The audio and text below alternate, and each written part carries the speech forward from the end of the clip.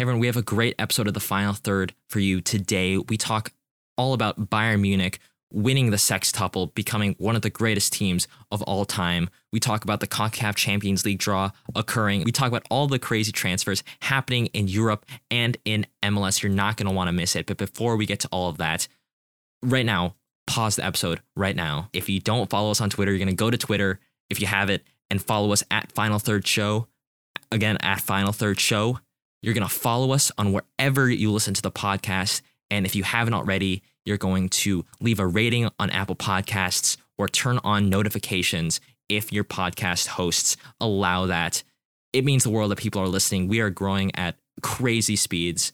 So the more that we get people engaged and listening to us, the better. Thank you and enjoy the episode.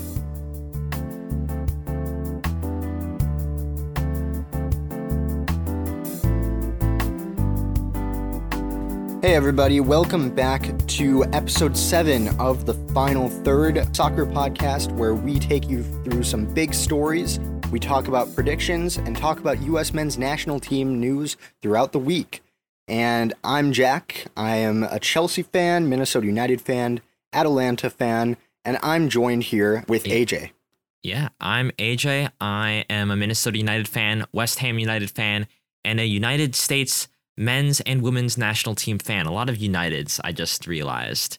And yeah, we have an amazing show for you guys today. We're going to go over, right off the top of the episode, the 5 big stories that we think that everybody should know. We're going to get deep into them. We're going to talk about why it matters, what it means, go over some smaller stories. And then we're going to talk about the U.S. men's national team, all the news there. And finally, we're going to close this off with some predictions from last week and for the matches this coming week. Jack, did I miss anything? No, I don't think you missed anything. So why don't you get us started with our first big story? I know you're a big fan of U.S. soccer and especially of the U.S. Open Cup. So why don't you talk to us about those new format changes? Yeah, so just like Jack said, the U.S. Open Cup, the USA's version of a countrywide open soccer cup, is changing a little bit this year. For those of you who don't know, U.S. Open Cup got canceled last year due to COVID-19, and it was the first time they had not hosted a tournament since 1913. So for over 100 years, the U.S. Open Cup has continuously been going on. So now the Soccer Federation in the USA is coming back with a revised but smaller tournament. COVID doesn't allow for local qualifiers, nor is there enough space in the calendar to have a full tournament. So this is what the format's going to be. It's only going to be 5 rounds and 24 teams. 8 teams from MLS, 8 from the USL Championship, 2 from USL League One, 2 from the NISA, and 4 from amateur leagues. And there's also a contingency plan in place. They'll try their best to get the rounds started in April and finish the tournament with the final on June 29th or 30th. It's a quick tournament, only 2 months, but there's a lot riding on the line. There's a lot riding on COVID kind of clearing up by April. But if they can't get that going, they're just going to cancel it and focus on 2022. And the big thing here, and the reason why this is very contentious, is it's only 24 teams, and there's no real set way to see which teams will actually qualify for the tournament. It seems like they're still going to try to figure that out, whether it's going to be on merit or just whoever really wants it. Who knows? Only 24 teams. Obviously, that sucks. Obviously, it sucks that the competitive integrity is damaged in the first place, but it's hard to discredit the U.S. Soccer Federation for lack of trying. We tweeted about this earlier this week, but this is honestly a lose-lose situation. You either host kind of a sham throwaway tournament, or you let Atlanta United get another auto berth because they're still the reigning champions of the U.S. Open Cup. You give them an auto berth to the Champions League for a second year in a row. It's hard. It sucks. It's COVID-19, so you kind of have to roll with the punches. Jack, what do you think about this new format? Yeah, well, I'm personally a little upset about it, even though I know the U.S. Soccer Federation, they're trying their best, as you said, but it's really tough because it gets rid of a lot of those kind of what I tweet about a lot on our account. the magic of the cup moments where you see these big stories and these teams like lower league teams who are who are playing their hearts out. Like you can tell how passionate they are about these competitions. And I can't help but wonder if we're going to see a lot less of those sorts of stories. And if so, it'll feel like kind of a diminished US Open Cup. And I'm kind of struggling between would I prefer a diminished US Open Cup over none at all? And it's kind of tough to say because I feel like a lot of that magic is just lost when you decide to do something like this. But I'm still going to watch it, obviously. And if I have to say, I really hope they kind of base this off of some league positions in some cases, like, the NPSL. They had a season before COVID and everything. If they base it off of that, I would really like that because it means that Minneapolis City SC might make a berth there, and I'd love to see that because they're a fun team to watch. But I hope it'll still capture some of that magic, but I'm a little pessimistic that it'll capture the full range of it. Yeah, and that is the main criticism, not having that same magic and just kind of having 24 teams do a shell of the tournament for 2021. A lot to be confused by, a lot to be excited by, but we'll have to see what they plan to do this upcoming season. But we have some pretty big transfers around the world and in MLS. Jack's going to go over them right now. Jack, take it away. Yeah, so let's start a little bit abroad. So let's start in Europe with perhaps the biggest transfer news of the week, which is Deo Upamecano, the long sought-after French center back from RB Leipzig, has agreed to go to Bayern Munich. He'll go there in the summer. I believe it's a 42 million euro deal, which is a huge deal. He's a top player. He made his international debut for France, my favorite national team, last fall, and he played really well. And he's been playing really well for Leipzig, too. So I think it's an interesting transfer. It's a little strange, honestly, because going from Leipzig to Bayern almost seems like a lateral move rather than an upwards move, just because same league, although the only difference is you're pretty much guaranteed a couple trophies every year. Yes. I don't know. It seems like a strange move for him, but, if that's what he wanted to do, that's what he wanted to do, and I can't wait to watch his development there. But moving away from from Europe, let's go on to MLS, because there have been a lot of big signings happening throughout the league. So let's start with perhaps the biggest and most star-studded one.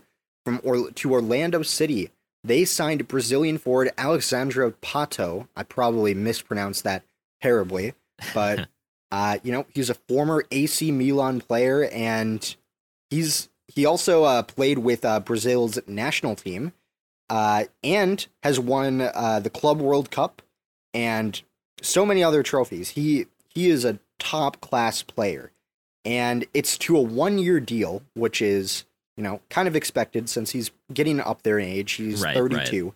But I think that this could be a huge deal, because now you're looking at an Orlando City front line of, Alexandre Pato, Nani, and Chris Mueller, which is a pretty, one of those players is not necessarily like the others, but it's still a pretty threatening front line to play sucks. That's the difference. Yeah, that's the one. Yeah. But it's going to be, this is going to be really crucial for them after they made so much progress in this last year. This could be a signing that could potentially take them to the next level. Right. And then we have let's move over to the new club, Austin FC, who have signed midfielder Tomas Pochettino, and I had to look this up. He is not related to Mauricio Pochettino. Darn. But they signed him as a designated player, and he's a 22-year-old Argentine, and he is he moved from an Argentine club, and he's a Paraguay international, and he's going to be joining as a designated player, and this is a pretty big acquisition for Austin, because they haven't made any of these big moves yet, and this is the first one that we've seen. And I think that he has the potential to be a really good signing for them. He's great at finding spaces in the final third. Name drop there. And Nice. and he makes some good runs. I've watched a few clips of him after hearing about this. And, he looks like a really good player who has a lot of potential to make a really exciting attack for Austin. And finally, we have a not so much of a transfer, but news surrounding a transfer. And that is around Frankie Amaya from Cincinnati, who was one of their super draft picks, and had a great season with them. I think one of his best moments probably came in the MLS's back tournament, scoring that absolute wonder goal against Atlanta United. And, he, rightfully so, I'd say, wants to try his luck at perhaps a more successful team, perhaps one that's challenging more for the playoffs and trophies. Yes. And apparently he's tried to move out, but FC Cincinnati have no interest in letting him go, and they turned down several big trade offers for him. And it looks like it could have been more than like $1 million they were willing to pay for him in some of these deals, which is a big move for a pretty young player. And I think that this is, I kind of feel bad for him because he got drafted into a team that wasn't that great or defensively sound, but I hope that he's able to make his mark in Cincinnati this next season and make the most of this situation and maybe eventually move on to an even bigger club in the future. AJ, what do you think about those transfers? Those are a lot of transfers. And I mean, real quick, Bayern getting their center back of the future, their center back long-term solution. That's really good. They're already arguably one of the best teams in the world right now. More on that later. So that's going to be really exciting to see. Feel bad for RB Leipzig fans, all 5 of them, I suppose.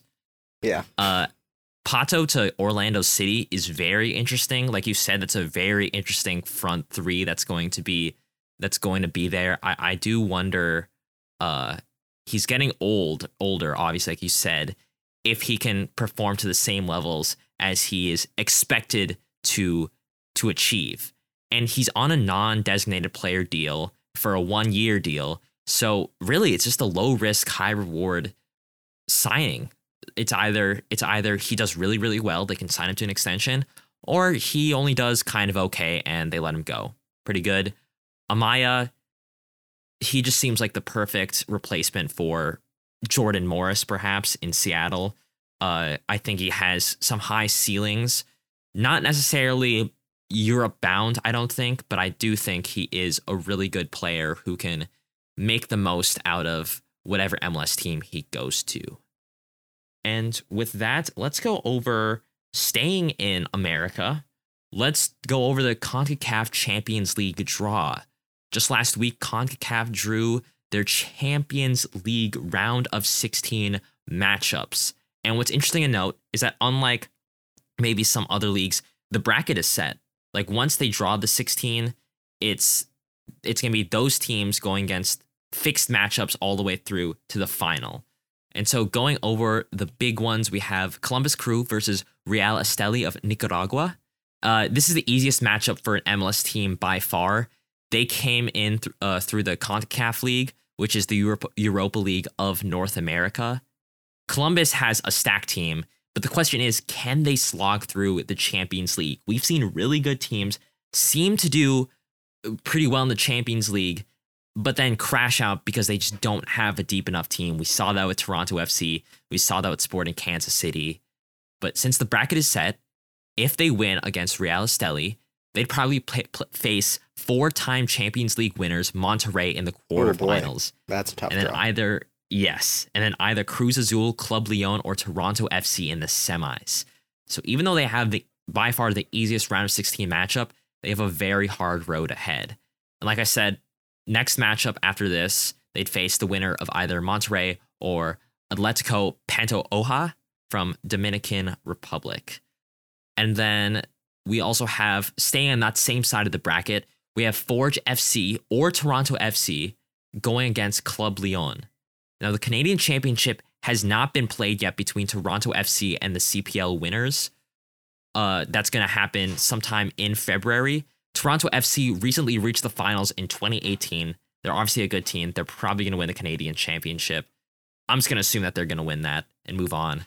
Club Lyon was placed in Pot B, and Toronto FC obviously drew them. Very unlucky draw. If they win, they get to play Cruz Azul. This is the hardest draw of all. Like, there's no... I'm sorry, Canadians out there. It's not looking good for you. And yet, if they do win, they face the winner of Cruz Azul or Arcaí of Haiti. Next, on the other side of the bracket, we have some very interesting matchups. We have Philadelphia Union versus Saprissa of Costa Rica. This is Philadelphia's first ever CONCACAF Champions League, and there's lots of questions to ask out of Philadelphia. They've sold 2 of their best homegrowns. They crashed out of the playoffs way too early last year. Can they actually perform in the CONCACAF Champions League as Jim Curtin wants them to do? Saprissa are no joke in the Champions League. Estadio Saprissa down in Costa Rica is a very tough place to play. But to me, I think they have the mentality to win. If they win, they'll face either Atlanta United or Alajuelense of Costa Rica. And getting into that game, Atlanta struggled last season, but now they're coming back with new investments with Sosa, Lopez, and obviously Josep Martinez is back. They have the talents again. But again, the Costa Rican Giants, Alajuelense, they're the best Costa Rican team right now. They're literally the best non-Mexican, non-American team in CONCACAF at the moment. They won the aforementioned CONCACAF League over Saprissa. They have not lost the game in the Costa Rican League in 2021, and they won the fall title just a couple months ago. They have players that are likely to come to MLS. MLS scouts are going to be glued to this matchup to see who they can snatch up. Very scary for Atlanta. This is honestly the second hardest matchup of the round of 16. Going down that side of the bracket, we have Club America versus Olimpia of Honduras. Club America is probably going to win that, but whoever wins that goes against Portland Timbers or Marathon, also of Honduras. Timbers kind of have the talent. They have Felipe Mora, Valeri, Sebastian Blanco, and honestly, Marathon isn't good enough to win. They're also one of the easier matchups for MLS teams. So honestly, the way that I see it for MLS, it's hard to say who's the favorites given the pandemic, how well squads will manage the very condensed schedule. In my mind, the most likely squad to win, if there's going to be an MLS team that's going to win, is Columbus and Philadelphia. Columbus has the squad. Philadelphia has the talent and the chip on their shoulder. Portland is a dark horse given their talent and how well their coach manages in these knockout tournaments, as we saw in the MLS is Back tournament last year. This is going to be a weird CCL. Toronto and Atlanta are going to have a hard time. Teams are going to have lots of injuries. Some Central American leagues have just taken long breaks due to COVID. So it's going to be weird because of that. We'll be playing the first round in the MLS preseason. There's so much to factor. It's just really hard to truly predict what's going to happen.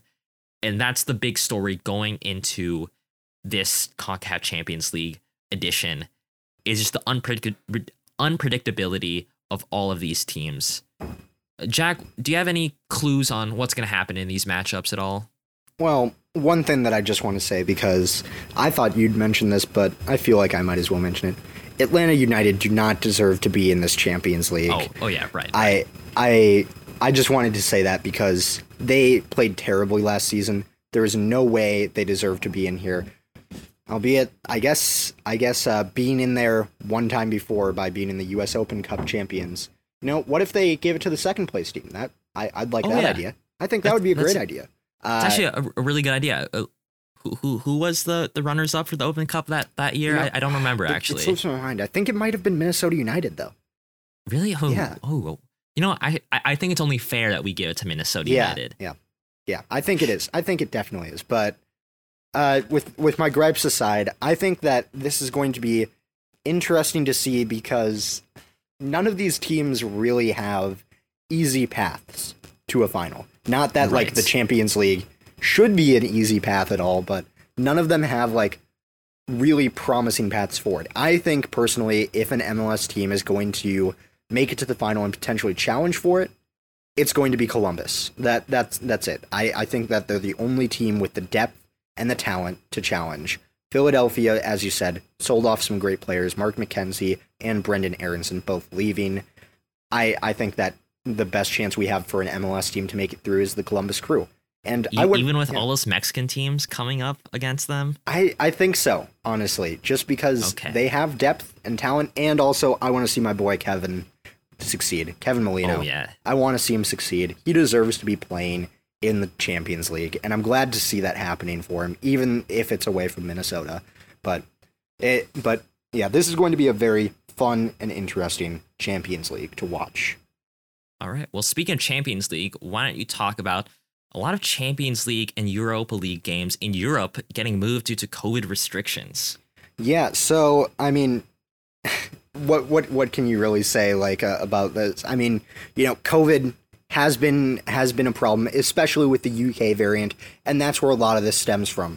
This UK variant of coronavirus has been causing a lot of problems with games in the UK and teams from the UK. So, for example, Spain has restrictions on people from the UK going to Spain, and because of that led to quite a few games getting relocated. For example, Arsenal's game versus Benfica, I didn't mention this, but Portugal also has those same restrictions, has been moved to, I believe it's Turin for that one, or, Stadio Olimpico in Rome for that. Okay. And it's Manchester United's game versus Real Sociedad being moved to the Stadium of Juventus in Turin. And in the Champions League, we see quite a few Premier League teams denying any European opponents home advantage. So, for example, Liverpool and Manchester City are both going to be going to Budapest, to the Puskás Arena, I believe, for their matches against Leipzig and Mönchengladbach. And, if you're those two teams, you're already dreading playing these two. I mean, Leipzig might not be dreading playing against Liverpool as much as of their recent form, but, Mönchengladbach playing against Man City, I'd be kind of afraid if they're playing away from home in what should be their home leg, and, facing off against a team that has won 16 out of their last games. And, another big thing to watch out for, this story kind of ends with those, but you're going to want to keep an eye out in the future to see if English teams are going to be able to host these second leg games, because that hasn't been announced yet or confirmed if they're going to be able to. And I mean, honestly, if you listened to our second episode, I think, or third episode, we talked about international games and COVID restrictions. And honestly, I feel like that these are just really tough to do in this period of time. And I think it might have worked better if they just adopted the approach of last season, just doing it all condensed towards the end of the season in one place. I think it might have worked a little bit better, but we'll see how this works out. If it could do the same thing as the Champions League matches did earlier, like last season, where it was actually primarily responsible for spreading coronavirus in a lot of these places. So hopefully that doesn't happen again. We'll be tracking that and keeping you updated on the second leg games as well in the future. Yeah, I'll just go ahead and agree with you there. I think they should adopt, at least for coronavirus, single-legged playoffs for the Champions League. And only during COVID, because I do enjoy the double-legged fixtures. Yeah. But honestly, if you're going to have this amount of competitive gray area where it's like these teams who do really well with home advantage, even without fans, they don't get that home advantage, it takes away from the competition. So I'd much rather see them do single-legged matches in neutral stadiums around Europe. That seems like a lot more responsible given COVID. It allows people to not have to travel between one city and the other in quick succession, potentially spreading the disease. But unfortunately, I guess money talks. So that's not going to happen. But we hope for the best in Europe, and we hope for the best for the best team in the world right now. Objectively the best team, because they won the Club World Cup. I'm talking about Bayern Munich. They became only the second team ever to win the sextuple with a 1-0 win against Tigres in the Club World Cup final. It was a close game, but a goal from Pavard was able to get the job done. Barcelona were the first team to win the sextuple back in 2009. What is a sextuple? Well, it's not as suggestive as it sounds. A sextuple is winning your country's... Jack's laughing at that. Sextuple is winning your country's league, your country's national cup, the Champions League, and in the following season, winning your country's Super Cup, the European Super Cup, and then finally winning the Club World Cup. You have to win pretty much every single trophy that you possibly can. It's such a great achievement. And Bayern are now the trophy holders for those every single competition that they could have won. It's a historically unprecedented feat. Only one team was able to do it. It's a story of consistency throughout a global pandemic. They made light work of their domestic rivals, just completely brushing away the likes of Dortmund and RB Leipzig. And they seem to toy with the European giants who dared stand in their way. Even making PSG kind of passive throughout the final.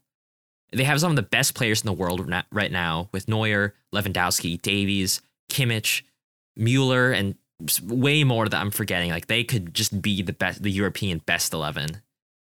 And they are the best team in Europe last year, and this year probably. So, Jack, I'm going to ask you, are they the best team in the world right now? And for you, where do they rank on the all-time greatest team list? It's a big question. I'm springing on this to you now, but go ahead. Okay, this is a tough one. Well, first of all, the first question is not tough. Yes, they are the best team in the world right now.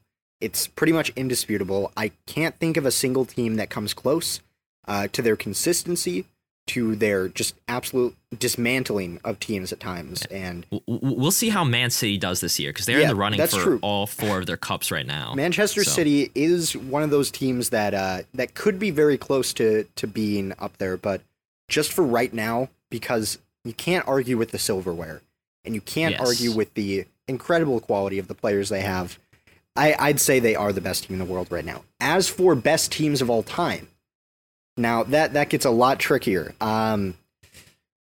because I'd say that they're pretty close to the top. They're pretty close. They're at the same tier as that Barcelona 2009, 2010 era.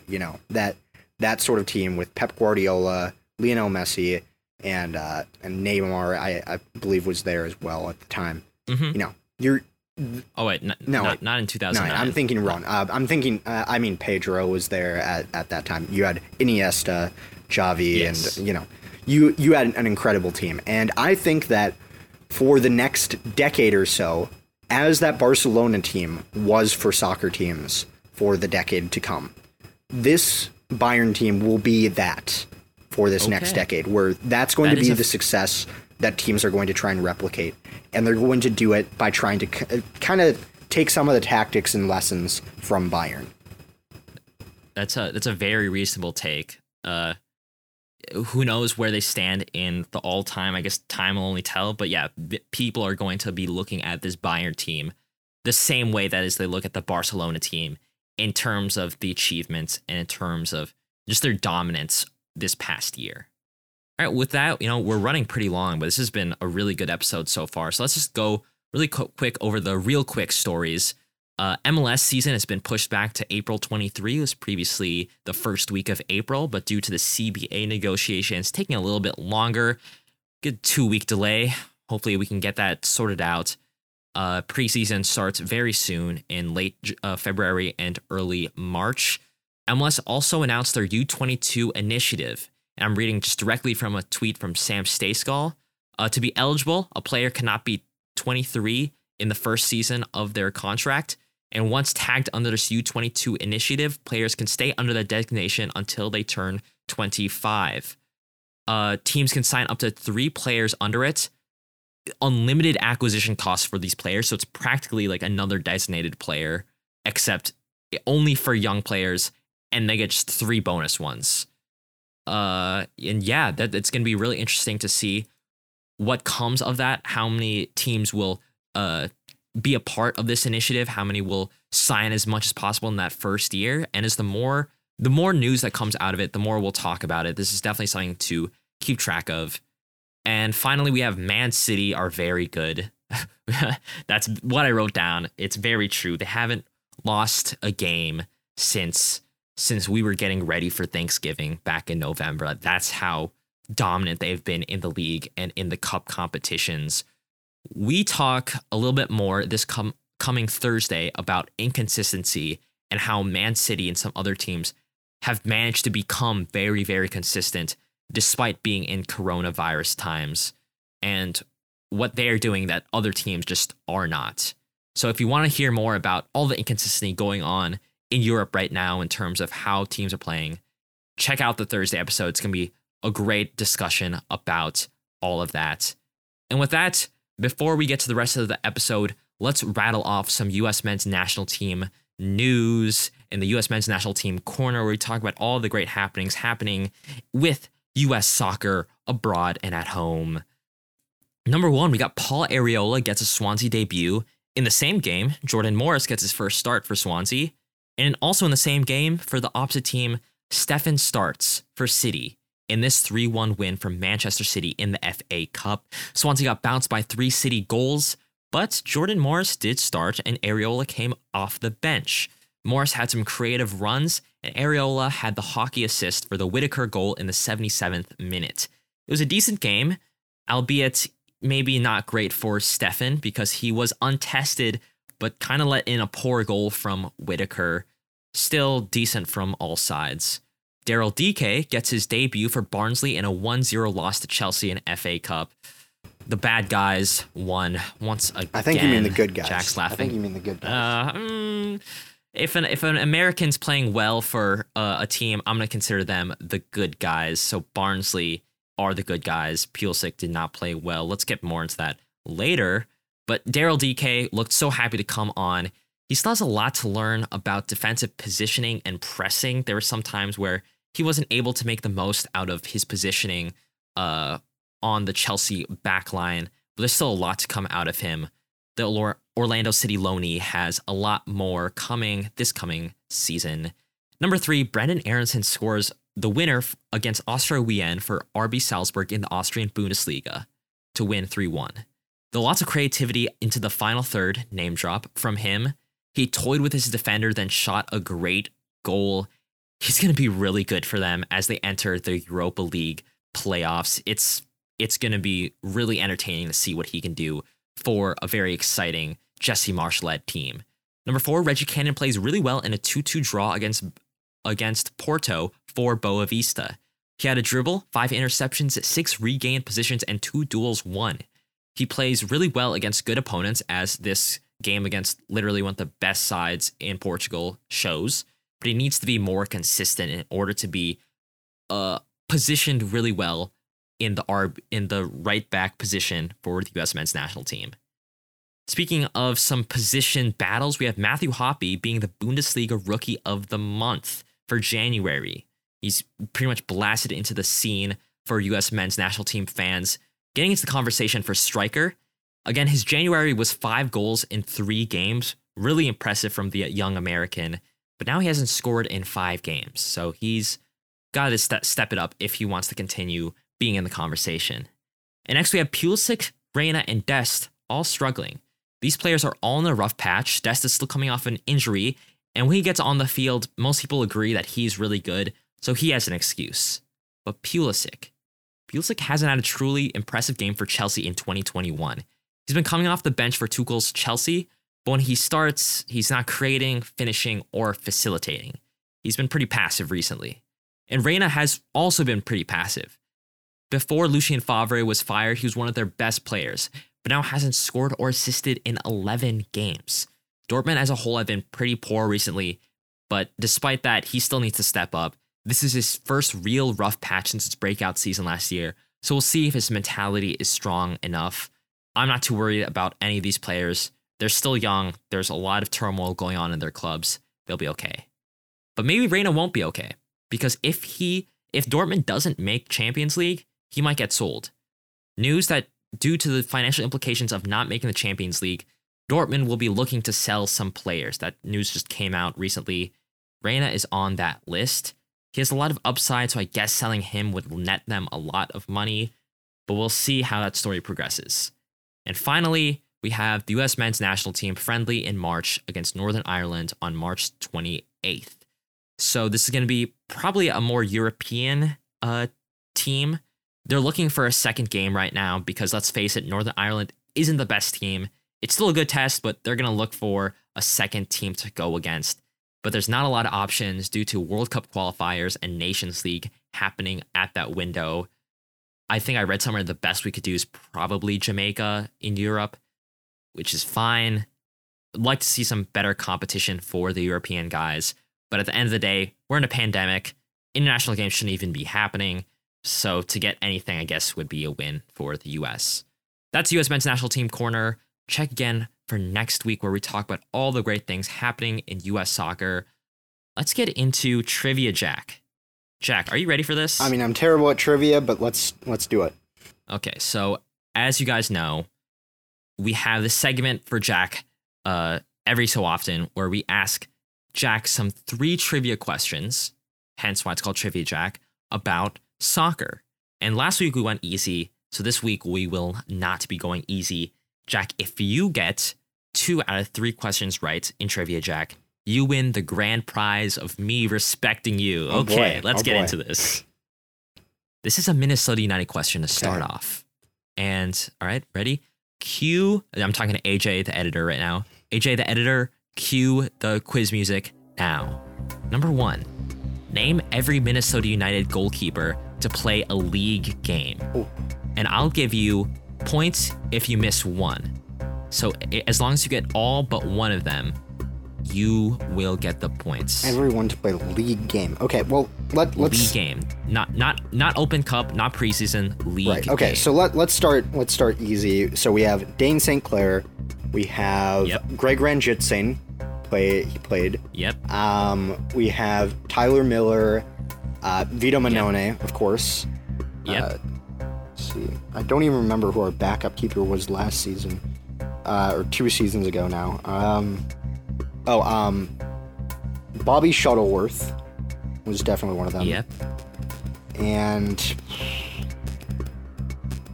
I think that's all of them, but I feel like I'm missing like one. I'm gonna go with those 5. I'm gonna go. I think. Okay. Yeah, I'm gonna go with those 5. Is that your final answer? Final answer. All right, Jack. You are incorrect. What? Oh. If you got one more point, if you got one more person, you would have gotten the points because you're actually missing 2 goalkeepers. You're right, Vito Mannone, St. Clair, Tyler Miller, Lamson. Greg Ranjitsingh, yep, Bobby Shuttleworth, Matt Lamson, and you're missing one. I believe the first name's John. John Alvbugga played 3 games for Minnesota United to start off their inaugural season. Let in, I think, like probably 16 goals and was immediately benched. I think Shuttleworth came in and the rest was history. I can't believe I forgot Lamson. That's upsetting. Yeah, if you got Lamson, you would have gotten the points. If you remember, Lamson was actually going to be our starting goalkeeper in 2018 until Shuttleworth retook that spot. So I don't know what to tell you. Okay. So you're now 0 for 1. Boy. You can make it right now 1 for 2 and keep yourself in this game. If you get this wrong, unfortunately, you lose Trivia Jack. This is a Champions League question because we are talking about the Champions League this coming week. A lot of great things coming out of there. What links Real Madrid in 1957, Inter Milan in 1965, Manchester United in 1968, Ajax in 1972, Liverpool in 1978, and Borussia Dortmund in 1997? Oh my god. There's a common link between all of those teams and all those years specifically. Let's see. Real Madrid 1957, Inter Milan like 1962 or 63 was it? Inter Milan 1965. Oh boy. I have a feeling it has to do something with their placement in the Champions League that season. And I'm going to go with they were all runners-up in the Champions League. You know, I actually have I have no clue. I'm probably going to lose here, but that's my guess. Okay. Jack, you are incorrect again. Unfortunately, you lose this week's version of trivia, Jack. The link between all of them is that they all won the European Cup or Champions League on home soil. Okay. Real Madrid won against Fiorentina in Madrid. Inter Milan beat Benfica in Milan. Manchester United beat Benfica in Wembley. Ajax beat Inter Milan in Rotterdam. Liverpool beat Club Brugge in Wembley, and Borussia Dortmund beat Juventus in Munich. Okay. So they weren't runners-up. They all won, and they all won in their home country. Okay. So unfortunately, you are over to you lose this week's version of Trivia, Jack, but you can at least get some honor. Let's try this last question. Yeah. If you get this, I will still half respect you. How about that? Oh boy. Okay. Who is the league leader in all-time assists in MLS? League leader in all-time assists. Yeah. So who has assisted the most in this league? And this is a multiple choice question. Oh, okay. Thank God. Because I kind of banked on you getting the first one right, and I was like, for sure he's not going to get number 2 right. So this one, I think you might be able to get. So, all-time leader in assists. Is it A, Preki, who is most notably from Kansas City Wizards, Diego Valeri of the Timbers, Carlos Valderrama of Tampa, Miami, and Colorado, back when Tampa and Miami had teams at the same time, back in the 90s and so? Or is it D, Landon Donovan of the LA Galaxy and San Jose Earthquakes? We're going to go with possibly the greatest U.S. player of all time, and I'm pretty sure I got this, Landon Donovan. Okay. Is that your final answer? Yep, Landon Donovan. We're going to trust him. Incorrect. No, I'm incorrect? No, you're correct. You're correct. Oh, my God. Oh. I swear, it's Landon, right? Good. Yeah, Landon Donovan, one of the greatest players of all time in terms of U.S. or, screw it, best player of all time, of all countries. Now, Landon Donovan, who played for the LA Galaxy and San Jose, is the league leader for all-time assists. I don't have it pulled up. It might be something like 156, something astronomically crazy. He played a lot of years in MLS, so he's been dominant. He's been good. He is the all-time league leader in assists. And you, Jack, have earned my half respect. Congratulations. Okay, It was a good game. You were close on number 1, not so close on number 2. You got number 3. Pat yourself on the back, and hopefully next time you'll win Trivia Jack. Yeah. Well, you know what? Let's move on to something that I did win. You didn't necessarily win, but go ahead. We'll take the half victory here. Let's move on to last week's predictions, because we had some games that we predicted with Reed, the Atlanta United and Arsenal fan. So, AJ, do you want to kick us off with our game that happened today? Arsenal versus Leeds. Yes. Arsenal versus Leeds in the Premier League. Leeds only know one thing, and that's attack. It really is the only thing they know, because they let in 4 Arsenal goals including a good hat-trick from Aubameyang and a goal from Bellerin. Auba, Saka, and Odegaard had a really good showing. That front 4 looks very, very scary, and that's front 4 with those 3, including Smith Rowe.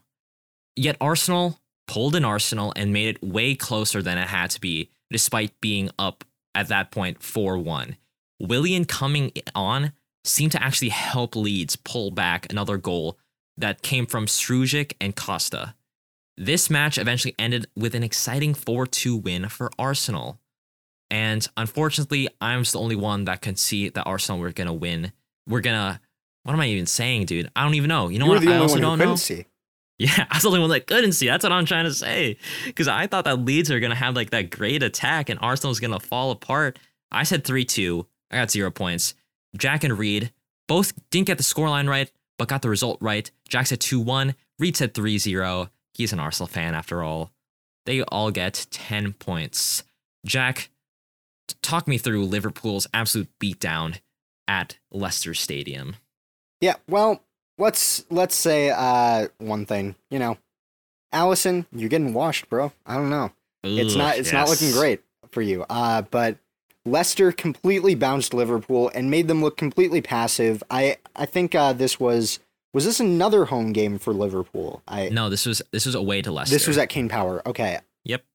So I mean, Mo Salah scored first, and it was a pretty good goal. It wasn't bad. But then Barnes, Maddison, and Vardy, I think they all score within like 12 minutes or something like that. It was a very quick flurry of goals, and they took out Liverpool 3-1. Allison crashed into the debutant Ozan Kabak to give Vardy a free run through on goal, and it just shows really bad run of form from Allison. And he's making Adrian and Kepa look like really great keepers, honestly. Yeah, honestly. Do you want to know a fun stat from this past week, AJ? Tell me, let me know. How many clean sheets did Allison keep versus how many clean sheets did Kepa keep? Can you give me like at least a little bit of a range, just so I know that? Yeah, it's a range of 0 to 1. Ooh, let me guess. Kepa has 1, Allison has 0. Yeah, look at that. Gosh. Anything can happen. Anything can happen. Oh my gosh. As far as this goes, yeah, AJ saw the light on this one and gave Leicester the win, a 1-0 win, so not the right score line, but 10 points nonetheless. And Reed and I both got the result wrong. I guessed a win for Liverpool, stupidly, you could argue, given their recent form, and Reed guessed a draw, so we both get 0 points. Yes, and moving on to still in England, Manchester United versus West Ham in the FA Cup. It was a weirdly close game, and that's coming from a West Ham fan who's usually not used to that kind of stuff. West Ham were content sitting back a bit, going on the counter. They were outshot 17-3, but were still pretty defensively sound. Even when Fernandes came on, it kind of seemed pretty even. But a McTominay goal eventually gave the win to the bad guys. But the bigger loss for West Ham, because I can swallow losing to Manchester United, they're a good team. The bigger loss was losing Ogbonna and Diop to injury. Our starting center back and our second choice center back, we both lost them due to injury. West Ham's paper-thin squad is simply not enough to compete in all these competitions. That's the big story out of all of this. Very disappointing. I was the only one that couldn't see that Manchester United was going to win. I said 1-2 to West Ham. Jack and Reed both guessed a Manchester United win. Jack said 3-2. Reed said 2-1. Not the scoreline, but they still get 10 points each. Yeah. Jack, take us to Italy. Yeah, my favorite league, Serie A. And we had Napoli versus Juventus, a very big game, a southern versus northern rivalry that dates back to the 80s and 90s when Napoli were more dominant than they have been recently. But we get kind of a shock result here. You see Napoli winning 1-0 thanks to a Lorenzo Insigne penalty goal. And, Juventus's midfield looks so lost without Weston McKennie. And it just shows how much of an impact he's had on that team. Mm-hmm. And Napoli, to their credit, did a very good defensive job. They've been very great defensively for the past few games. And Lozano closed the game out. And Lorenzo Insigne makes his, fun fact, 100th goal for the club to give them a win over the current Italian champions. And this is huge because there are very few players who have scored over 100 for Napoli. This list includes, Dries Mertens. You have I was almost going to say Marek Rodak, but I meant Milik, Arustik Milik. I think I can't pronounce that right. Is Diego Maradona on that list? Yes, it includes the elites such as Diego Maradona. So, this is a pretty cool game for many reasons. It changes the Scudetto race a little bit and gives an advantage to the Milan teams, but it's even bigger for Lorenzo Insigne. And none of us got this right, actually. We all guessed Juventus would win, but, Lorenzo Insigne just wanted to hit the 100 club more. Yes. AJ guessed 1-3. I guessed 0-2, and so did Reed. And for that reason, none of us got any points from this game. Unfortunate that Barcelona in Spain failed to get any goal against Sevilla. So this is Sevilla versus Barcelona in the Copa del Rey semifinal leg 1. Not good enough from Barcelona. Sevilla are an extremely, extremely good side that managed Barcelona's pressure really, really, really well. Barcelona's defensive nightmares just seem to pile on every single week because whenever they play an actually quality side, one or all of Umtiti, Alba, and Lenglet just crap the bed. They need to find replacements for them. All credit to Sevilla better. Is that Kunda and Rakitic? And Rakitic of Sevilla for humbling the Spanish giants. Barcelona are going to have to recalibrate if they want to make it to the Copa del Rey final. They got to get ready for their home matchup against Sevilla in the second leg of this semi-final. I guessed 1-2 to Barcelona because I just felt that Messi was going to make stuff happen. But Jack and Reed saw the light. Jack said 3-1. Reed said 2-1. They both get 10 points.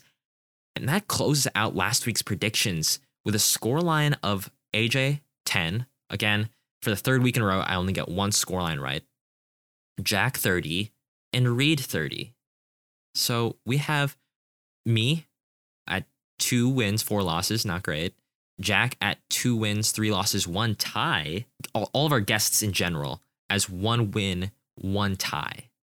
So, Jack, how are you feeling after tying with a guest? Yeah, I mean, our guests have been really good so far, and it's been really tough to beat them. I'm not sure how long it will be until someone matches Griffin's record of guessing every single game correctly, but we will see in time.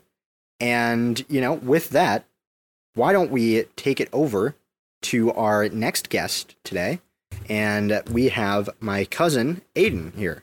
So now that we've looked at our predictions from last week, let's move on to some predictions for this week. And we have a guest this week again. We have my cousin here from Arkansas, Aiden. Aiden, you wanted to say hi and introduce yourself, explain your soccer fandom a little bit?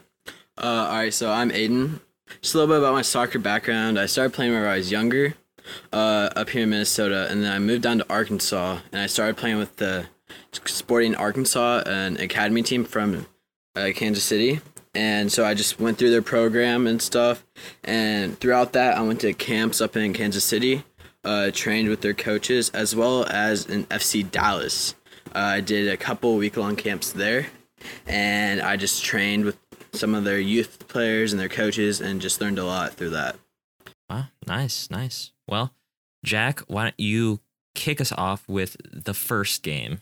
Yeah, so we've got a big match. First of all, we've got Barcelona versus PSG. What should have been a cool reunion between Lionel Messi and Neymar is no longer going to be a reunion as Neymar was ruled out with a hip injury. As we all know, he gets injured around this time of year. And This is going to be an interesting game because Barcelona and PSG are both on great form. Barcelona in their last 10 are 8-0-2, and PSG are 8-1-1. So they've both been doing really well.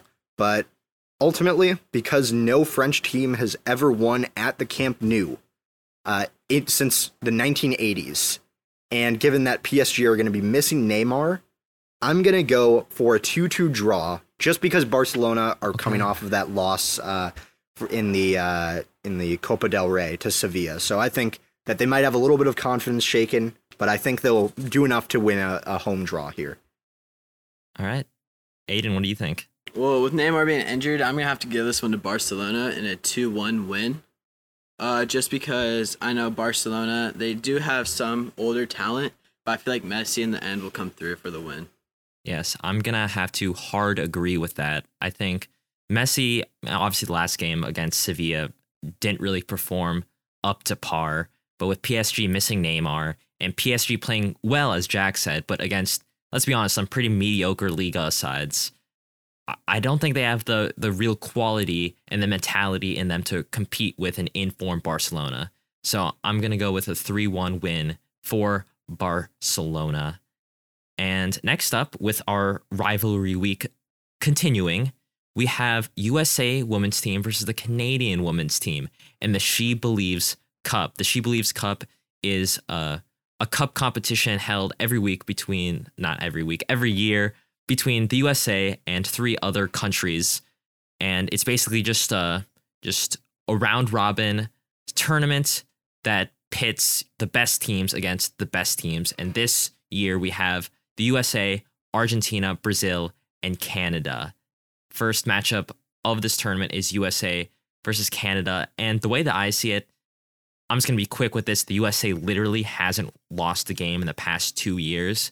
Canada is missing their star captain, Christine Sinclair, along with countless others like Matheson and MacLeod due to injury. This is a recipe for disaster for Canada. I'm seeing a lot of good goals from some of the U.S. veterans. Sad to see Mios out, but maybe Rapinoe gets a goal. And I think they win 4-0. Jack, what do you think? It's funny you say that because I predicted the exact same scoreline. I'm thinking 4-0 as well. The U.S. women's national team, they're the world champions. I'm not betting against the world champions in this stage. And as you said, Canada's missing some great players. And, at the end of the day, the U.S. just has the talent, has more talent, and a more experienced squad. And I'm going to ride with that all the way through. All right. Aiden, what do you think about this? I'm going to go very similar to you guys, but I'm going to have to go with a 4-1 to the USA. Okay. I just feel like towards the end there, they might get a little sloppy, even though we don't see that very often. But I just feel like Canada might get that one in the last 5-10 minutes of the match. But, that's one rivalry. And here we're going to another ginormous one. And that's the Merseyside Derby in Liverpool. Liverpool versus Everton. A real spicy matchup, I suppose you can call it. Jack, who do you think is going to come out on top, if any team? Well, this is tough because the last Merseyside Derby, if I remember from this season, ended in a stalemate. And, neither of these teams are on great form, to be honest. I just checked the score since we're recording this on Sunday afternoon, and Everton got beaten by Fulham in a 2-0 defeat at home. And they're playing at Anfield, which usually would be a huge deal, except Anfield has been terrible for Liverpool recently. They have lost their last 4 home games there. So this is going to be really tough, but I'm ultimately going to give Everton the edge on this. They're riding high after that high-scoring FA Cup thriller, 9 goals in the entire game. And I think that that's going to carry them through at a Liverpool who look so low on confidence that, they're making Timo Werner look like a very threatening goal scorer, honestly, even though he doesn't score. And especially with Alisson's recent mistakes, it shows you that form droughts and can happen to anyone, really. And I think Everton are going to take this in a 2-1 win to win their first Merseyside derby in, I think, nearly 15 years. Yes. So, I think it's going to be an interesting one, but I wouldn't count it out for an Alisson mistake and a Mo Salah penalty to be involved in this game. Okay. Aiden, what do you think about this really big matchup? I feel I'm going to give this to Liverpool in a 2-0 W because I just have a feeling that at one point they're going to have to bounce back, and I just feel like since they've been so dominant in the past against Everton, I feel like they're going to have to take this win. Okay. Ooh, 2-0. That's kind of like a hot take in this Liverpool season. Yeah, very, very, very spicy take, but I think I don't know. It could happen, They might show up against Everton. They might show up, but in my mind, they won't. Right now, the only thing that Liverpool is good at is losing. They lost their last 3 on an aggregate of 8-2. That's terrible in terms of how Liverpool usually does. They have a midweek game against RB Leipzig that they no doubt will obviously be focused on. It's the Champions League. But with all this being said, Everton haven't won against Liverpool since 2010. It's been more than 10 years. They haven't won at Anfield since 1999. That's before any of us were born. This is completely one-sided rivalry for the past 22 years. However, The world is different now. Liverpool are on such a downwards trend. Everton just tied United, came back against Tottenham. It's time for change, Jack. It's time for change. I'm joining you. I'm going to go with a 2-1 win for Everton as well. And with that, we're going to go with West Ham versus Tottenham. Aiden, I don't know if you know this, but I am a West Ham fan. So I'm going to give you the honors of giving your first prediction for this game. And if you say the wrong answer, I will be disappointed. So go ahead. All right. Well, I'm actually going with a West Ham 2-1 victory. Let's go. Just because they seem like they've been playing decently well these past few matches, and I just have confidence in them. All right. Jack, are you joining him on the West Ham bandwagon? You know, I hate to feed your ego more as a West Ham fan, but, you know, I'm going to have to do it. Tottenham have been terrible recently. Like, it's beyond bad, honestly. They can't seem to defend to save their lives, honestly. Lloris has not looked great, and even their strike partnership, you know, Harry Kane and Heung-min Son, not looking at its best. And because of that, I'm going to go for a West Ham 3, Tottenham 1. So okay. I think West Ham might concede 1 to, like, you know, some weird mistake that happens for some reason, but I honestly think since they've been defensively pretty solid, I can't see Tottenham getting more than 1 past them. All right. Well, this is also another rivalry, I suppose. This is West Ham versus Tottenham. This is East London. West Ham's fiery form has kind of dropped off. They've only won 1 in the last 4. But to be fair, 2 of those games were against Liverpool and United. But still, you know, not the best. Tottenham's obviously not doing much better. Their last win in the past 6 games was against the lowly West Brom. That kind of sucks. Something that I didn't know until literally today when I looked it up is that they're still in the Europa League. They're going against an Austrian team, I believe, on Thursday. Yeah. They'll have 2 days in between Thursday and Sunday to get ready for West Ham. That's very hard to do. West Ham earlier this season, you know, famously came back from 3-0 down to tie at 3-3. That was at Tottenham's own stadium. We've seen what they can do to Tottenham. I think West Ham do win this, but because West Ham are out with a lot of key players, namely Antonio, if he isn't fit still, we have Diop and Ogbonna, unfortunately out. I think West Ham have the talent, but it's going to be close. It's going to be 3-2 for West Ham. But, you know, I appreciate you guys supporting the team. I think that's good. I think, Jack, one of the biggest rivalries in Italy, biggest rivalries in the world. What do you think is going to happen? Yeah, well, we've seen this game play out before a couple of times, I believe, this season already. And the last one ended with Inter winning as 2-1 victors, thanks to a Christian Eriksen free kick in the Coppa Italia quarterfinal. And this time around, I think that it's going to be, they're going to be out for revenge, AC Milan.